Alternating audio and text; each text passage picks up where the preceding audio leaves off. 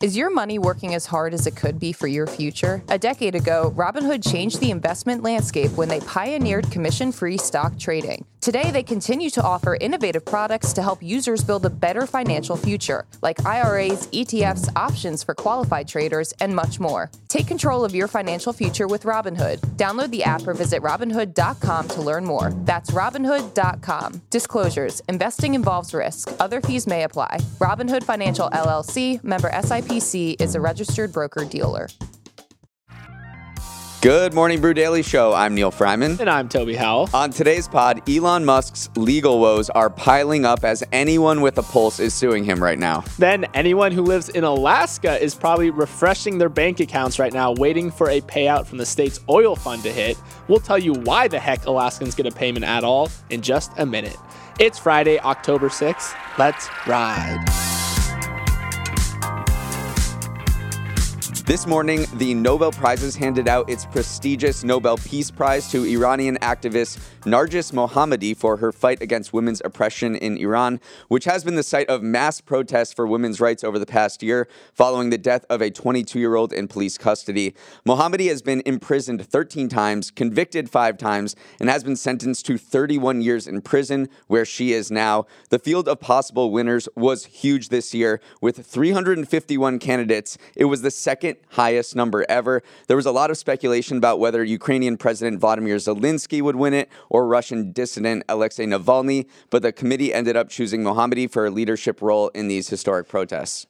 The Nobel Prizes, they're coming to an end. We just went through kind of the gauntlet of them, saw the Peace Prize in Medicine that we talked about on the show, and then also the prizes wrap up on Monday. Economics tops it all off. Neil, do you think our names made it into the mix this year? Of course. I like your enthusiasm.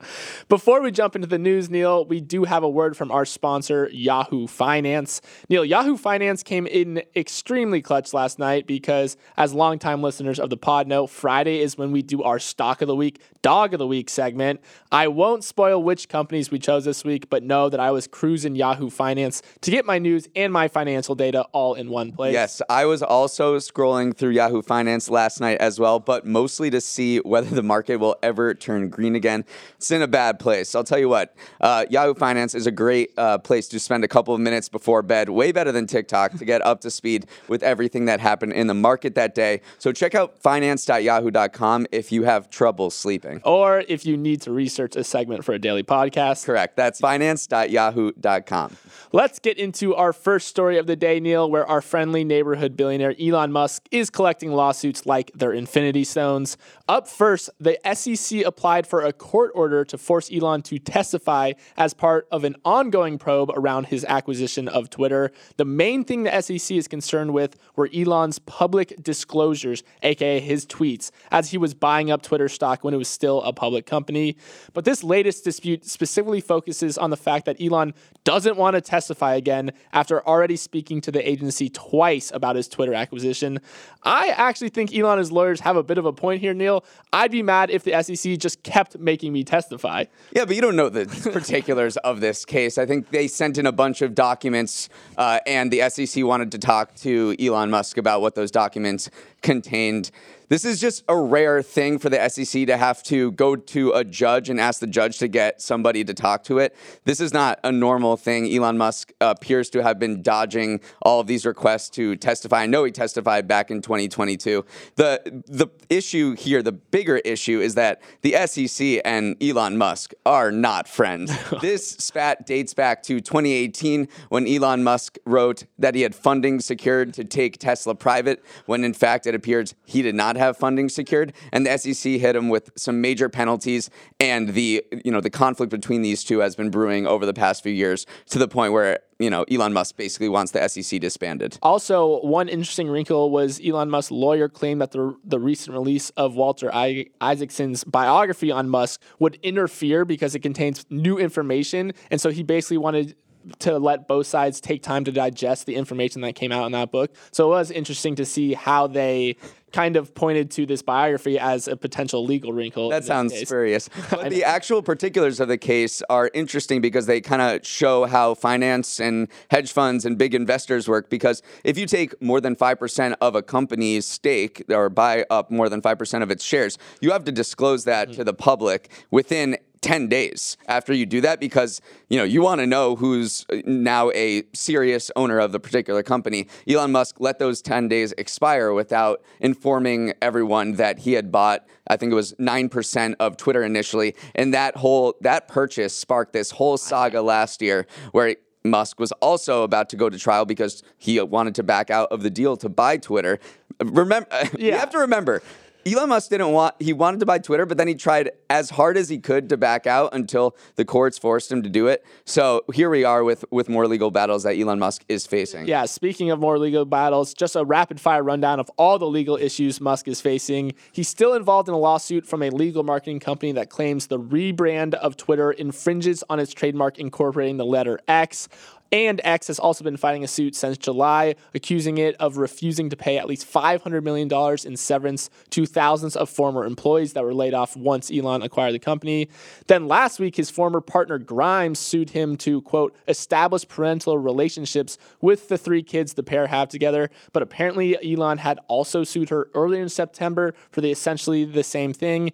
Elon is also getting sued for libel for accusing a 22-year-old of having neo-Nazi links several different times on Twitter. And then finally, on the Tesla front, the automaker is currently on trial defending itself against allegations that its autopilot feature led to a death after a Tesla Model 3 veered off a highway near LA. Neil, I don't know what a lot of paper. The critical mass is for legal disputes, but whatever it is, Elon is facing that it is right a lot. now. Finally, before we move off of Elon Musk, we have to talk about the biggest change he's made to X in a long time, which is he's removed headlines from sharing news articles. So when we post a Morning Brew article on X, or any publisher posts any one of their articles on X now, you do not see the headline for the article. That it does not automatically populate like it used to. So all you see is the picture that's associated with that article. So this is objective. I know, our listeners probably think I hate on Elon Musk a lot, but objectively, this makes X very, very confusing to use, because you just see a picture. You don't know whether it's a picture or a news article or a link to a news article. So users on Twitter X have been abusing this and making fun of it all day yesterday by putting random headlines in the captions that have nothing to do with the actual news article, and turning into a bit of a farce. It also just hurts the company's bottom line, because a lot of people use X and Twitter for the relevant and engaging news articles that they can read on there. So now Musk is making it harder to find relevant news. So it's part of its long quest to keep people on Twitter rather than linking off to other places. But yeah, it is a bit of a head scratcher. I think he's tanking like Sam Hinkie era Sixers. Oh my gosh. He's trying to get the first pick in next draft, because that's the only reasonable explanation for a lot of these changes that makes no sense. He said it was for aesthetic reasons, so yeah. Neil isn't buying it. He's tanking. Okay, this next story is one I've been wanting to talk about for months, and today we're finally going to dive in. It's about a massive auto recall that's devolved into a spat between federal safety regulators and a Tennessee auto supplier called ARC.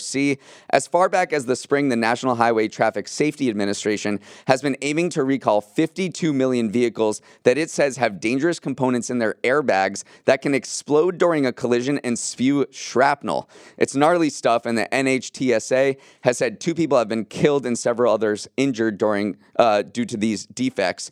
With tens of millions of Americans driving cars that contain faulty airbags, the agency asked ARC to issue a recall to get them fixed, but unusually, ARC refused, saying that there's no safety defects and the agency has no authority to make it do a recall.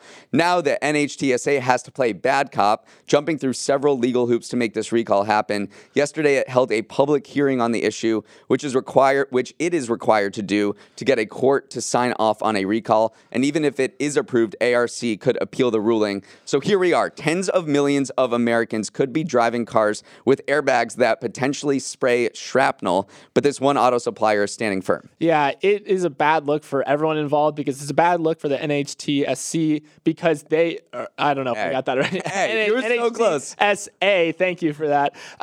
Because here they are trying to enforce something, and while a supplier is saying like, no, we're not playing ball with you, and then it's obviously a bad look for ARC as well, because you never want to be on the hook or be on the other side of someone saying, no, we need to make the roadways safer. So just a bad look for everyone involved. They do say that only one out of every 370,000 airbag inflators will maybe have this defect, which ARC says is within the bounds of what they think is safe, but the NHTSA doesn't see it that way as well. But I also went back to, there's another similar dispute from another airbag manufacturer called Takata, which had to recall up to 67 million airbags following similar explosions and only 6 of them.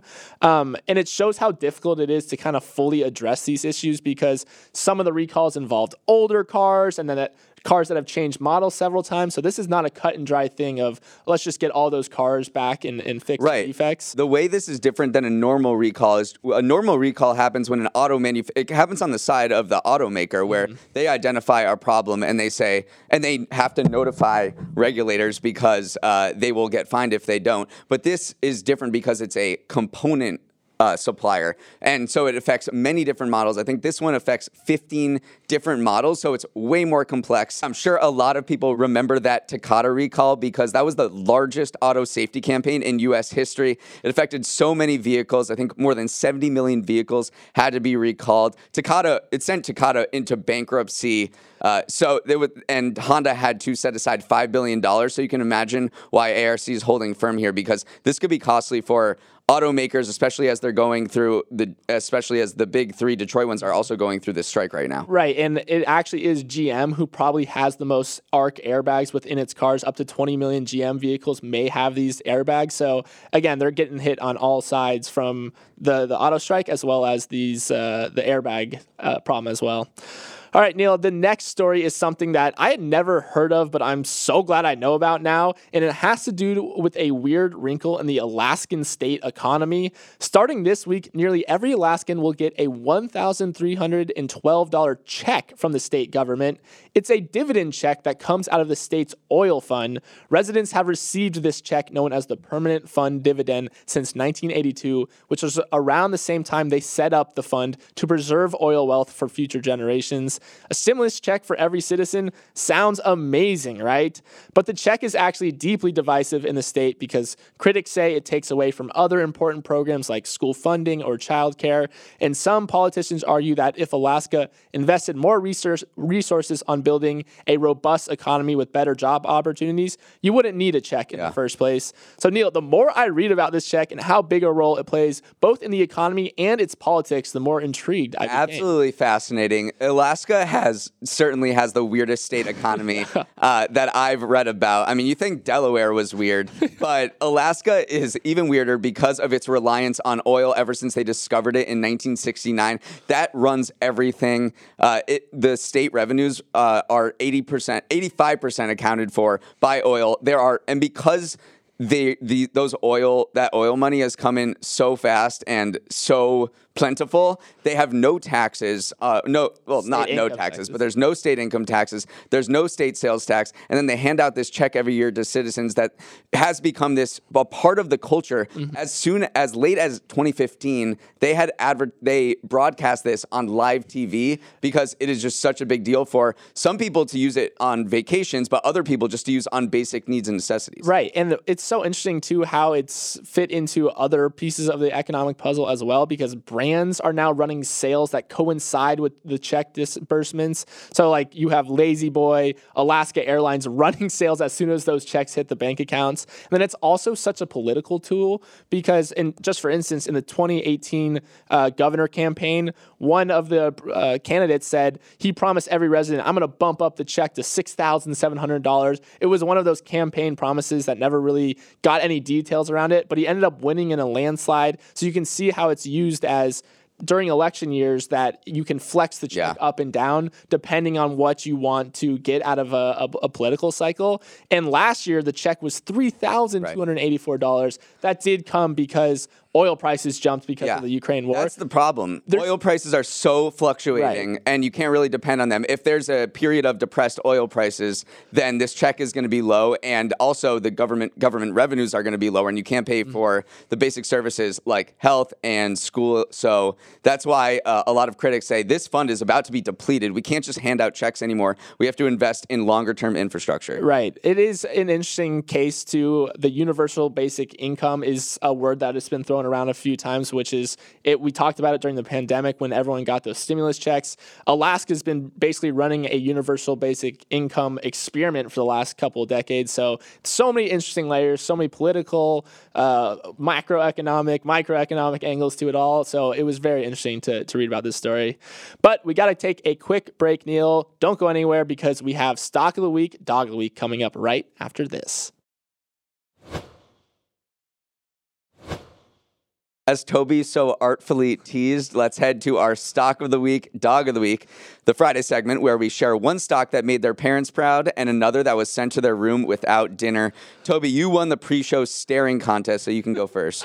As always, Neil, we are not financial advisors. We are just humble podcasters, so please do not take any of this as financial advice. But my Stock of the Week is the soundtrack to the major motion picture Shrek. Neil, it's one of your most quotable movies of all time, and now it is also one of the most investable.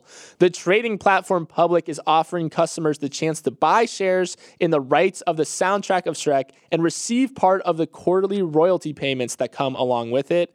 The 768 track catalog earns money anytime the Shrek movies are streamed or aired on TV, or even when the music plays on a theme park ride. Even though royalty payments fluctuate depending on how much Shrek content people are consuming from quarter to quarter, according to Public, the composition rights have generated an annualized dividend yield above 8% in the 2022 and 2021. Neil, I'd be all in on this save for one key detail. The rights don't include the two most famous Shrek songs, All Star by Smash Mouth and Hallelujah as well. It's the score. It's the score of Shrek. So I don't remember the score at all, but yeah, these big songs that everyone remembers from Shrek aren't included. And still, I think this is a very interesting investment because music royalties, I'm kind of bullish on, as we've talked about so many times with streaming and TikTok. The playing of older music has become so much more popular over the past few years, and new music has kind of gotten sidelined as people, like we just talked about Mean Girls going on TikTok. That's a movie that came out 20 years ago, and there's just been this move to listen to movies and music that came out a long time ago. So as every time this is played, that it makes money. So that's kind of interesting. I would be with you, except for the fact that right now investors can get a guaranteed 5% return on relatively risk-free cash investments like treasury bonds. So this 8% from the Shrek soundtrack that fluctuates up and down may not be as appealing as it would in like a lower interest rate environment. And so there are other investment vehicles that do this. There's one London-based one that has thousands of songs written by Shakira, Red Hot Chili Peppers. That fund is down 11% this year and about 40% below its 2021 record. So maybe it's not the perfect time for this to come out, but it is cool to see investors get access to this asset class. It's part of a wave of startups and fintech startups offering alternative investment opportunities to regular folks like us. I know there are other platforms where you can invest in sports memorabilia or old cars. The problem is there's not a lot of liquidity here, so you can't really grab your money anytime you want like you would on any normal stock trading platform. I'm gonna go watch Shrek though. Dang, that just made me want to do it. All right, my dog of the week is Clorox, because in August it got hit with a massive cyber attack, and yesterday it said that the cyber attack was pretty bad for its business. Clorox stock hit a 5-year low after it warned that quarterly revenue would decline as much as 26%, and while it was expecting to post a $150 million profit, it would now end up losing money. Clorox was, of course, a huge winner during the pandemic when we thought wiping down our groceries was the way to kill the virus, and its stock hit a peak of $237 per share in August 2020, but recently it's been on a steady decline, closing at $125 per share yesterday, a nearly 50% drop from its all-time high. One thing to note, if this cyber attack happened just a few months earlier, we wouldn't have heard a peep from Clorox, but a new SEC rule went into effect on September 5th that requires companies to report the potential impacts of significant cyber attacks. So we're seeing this new law in action. But I've got to be honest, the most interesting thing about this story to me is that I found out that Clorox makes Hidden Valley Ranch dressing. I had that written down as well because I literally had the line. I could not believe that I read it. They just slid it into the article. Clorox has struggled to restock its good with alongside its namesake bleach brand include Glad trash bags and Hidden Valley Ranch dressings. I could not believe that. How many decades ago, I don't know. There's a lot of things we don't We're know. supposed to know this, Neil. Yeah, I was cracking up, though. Yeah, they apparently bought this ranch dressing for $8 million a couple decades ago. It's a deal. It's a deal and a half. Yeah, and then it is interesting to Back to the story. Yeah, back to the real story. The SEC ruling, they are the first company, but they are certainly not the last. Think about how many times we've talked on the show about the prevalence of cyber attacks, and now that it's going to become part of financial disclosures, we're only going to be talking more about this because it's just such a big problem. Yeah, last night, actually, MGM Resorts in Las Vegas, which had that major cyber attack, just reported through this same filing process that it lost $100 million from the attack that it suffered. A ranch and casinos, they're getting hacked right now. For our next story, I want to talk about the Michelin Guide. Yes, the world famous restaurant guide that's been ranking places to eat for 123 years is finally diving into another industry, podcast rankings. Just kidding. It's hotels. Yesterday, the brand announced that it would start designating the, quote, most exceptional hotels across the world. But instead of using stars like they do for restaurants, hotels will earn Michelin keys. This decision didn't just come out of the blue. There's a sneaky financial angle to it as well. Michelin quietly acquired a company called Tablet Hotels 5 years ago, which is a booking website for luxury hotels.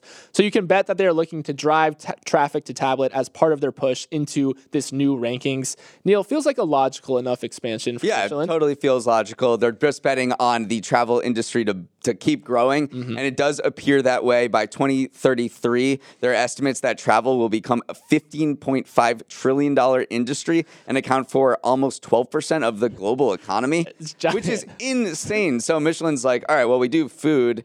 Let's also do hotels, and we can also make money off of commissions there. So it's just expanding its reach. I think this is obviously a logical move. I do want to talk about the history of the Michelin Guide, though. Do you know why Michelin is the company that ranks I have a feeling I do, but I'm not going to steal your thunder. Oh, thank you for that.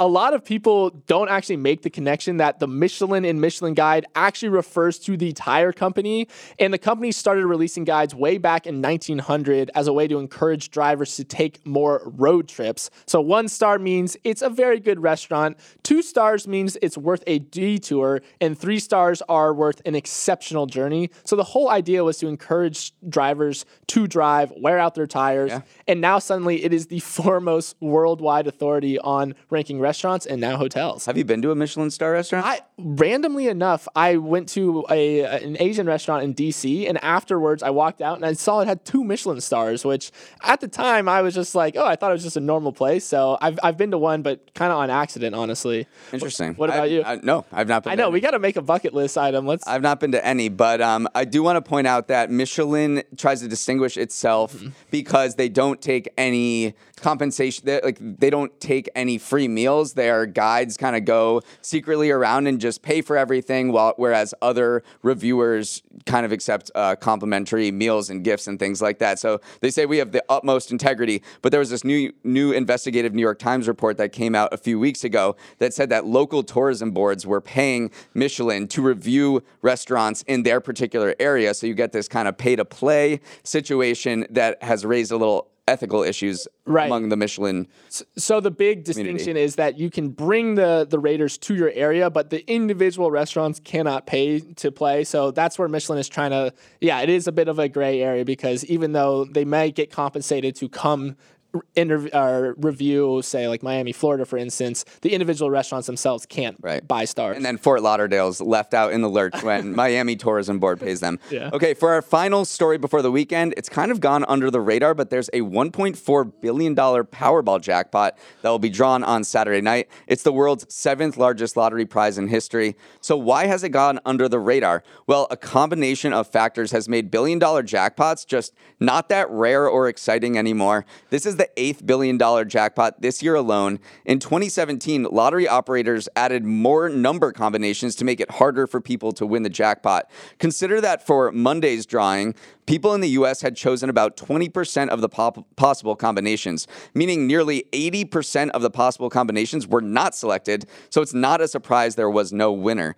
There are other forces driving jackpots higher too, like higher ticket prices due to inflation, and here's the real X factor, interest rate hikes. strikes. The total jackpot is calculated by taking the cash value of the prize now and estimating how much it would be worth 30 years from now if it was invested in a portfolio of bonds. With bond yields so high right now, as we've talked about, because of those interest rate increases, that's caused jackpots to just, quote unquote, be inflated. I know. It's the headlines we were reading are hilarious. It's like $1 billion jackpot doesn't get you what it used to. And a lot of people actually don't end up caring because whether it's $700 million or $500 million, at a certain point, it doesn't matter. Like, it is multi-million dollars. But it was so interesting to see how the bond market that we talked about this week is affecting the lottery market as well. And I also just, the sneaky rule change that happened back in 2017 was so sneaky because what they did was increase the amount of white balls and decrease the amount of red balls. So technically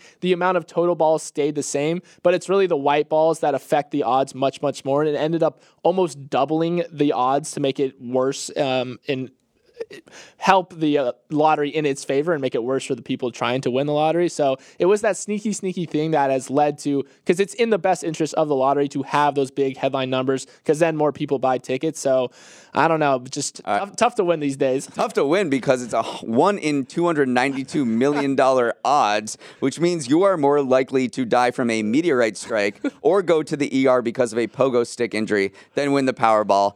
I'm sure still many of you are about to go buy a Powerball ticket after listening to this. I'm about to go buy a pogo stick. All right, that is a wrap on our shows for the week. Quick housekeeping note, we are not doing a live show on Monday because it is Indigenous Peoples Day, but we did tape a show this week where Toby and I debated a variety of hot topics. That's coming out on Monday, and we definitely encourage you all to listen on your day off. It was a lot of fun. As always, feel free to write us at morningbrew@morningbrew.com. Let's roll the credits. Emily Milliron is our editor and producer. Samantha Velez and Raymond Liu are our associate producers. Uchenna Ogu is our technical director. Billy Menino is on audio. Hair and makeup is still waiting on that Michelin star. Devin Emery is our chief content officer, and our show is a production of Morning Brew. Great show today, Neil. I wish you all well.